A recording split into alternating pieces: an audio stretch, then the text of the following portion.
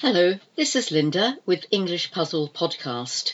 Today I'm going to continue with phrasal verbs, as these are so useful and beneficial in understanding and speaking to native speakers of English. And just to remind you, a phrasal verb is a verb that is made up of a main verb together with an adverb or a preposition or both. And typically their meaning is not obvious from the meanings of the individual words themselves. That sounds like a puzzle in itself, doesn't it? But I'll give you some examples and then perhaps you'll understand what I am trying to explain. We're going to be looking at two phrasal verbs today. One is all about up and the other one is all about down. So let's look at up and give you some of the meanings, and then I'm going to give you some examples so you can see how we can use them. So to invent something, to invent, I-N-V-E-N-T, to invent is to make up something, to make something up. I'll give you the examples afterwards. To arrive, to turn up, means to arrive. To stop doing something, to give up, to give up. To search for something in a book or online maybe, to look up, to look up. To destroy something, usually with an explosion, is to blow up, to blow up.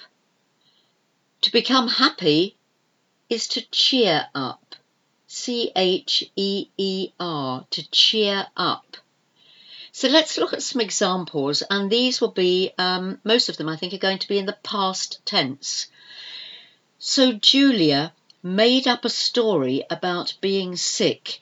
She made up a story, she invented something about being sick. She wasn't well, she didn't want to go to work, so she made up a story. Cheer up. Your new hairstyle doesn't look that bad. Cheer up, be happy.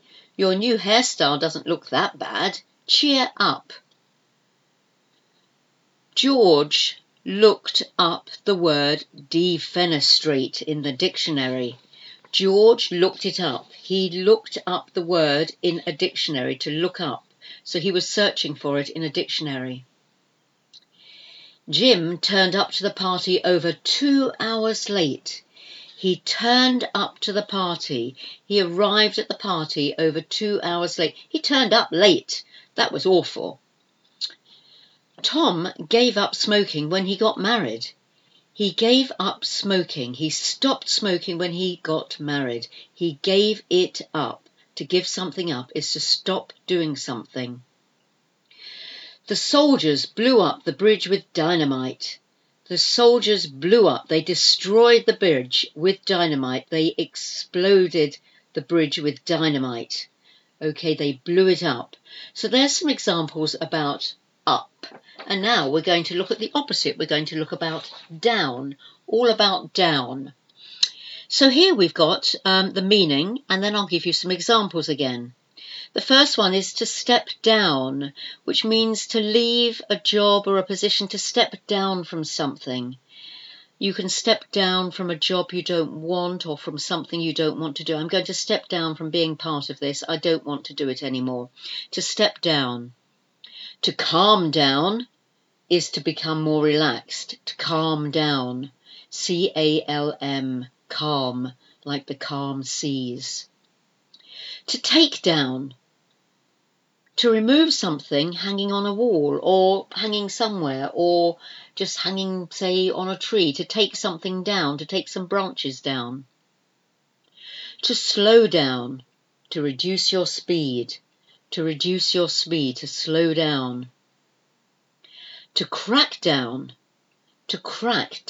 C-R-A-C-K. To increase the effort to stop a crime. We're going to crack down. To cut down, to reduce the amount of something bad you do, to cut down on something. So let's look at some of these examples. Every year, Jack promises to cut down on junk food. He wants to be more eat more healthy and stop eating junk food. He's going to cut down on junk food. Slow down! You're driving too fast. You'll get a speeding ticket. Slow down. Don't go so fast. Slow down how you speak. Don't speak too quickly. Slow down. Alex always takes down the Christmas decorations on January the 5th. He always takes down the decorations on January the 5th. Please calm down. You don't need to panic. Calm down. Please calm down. Don't panic. Don't panic. Calm down.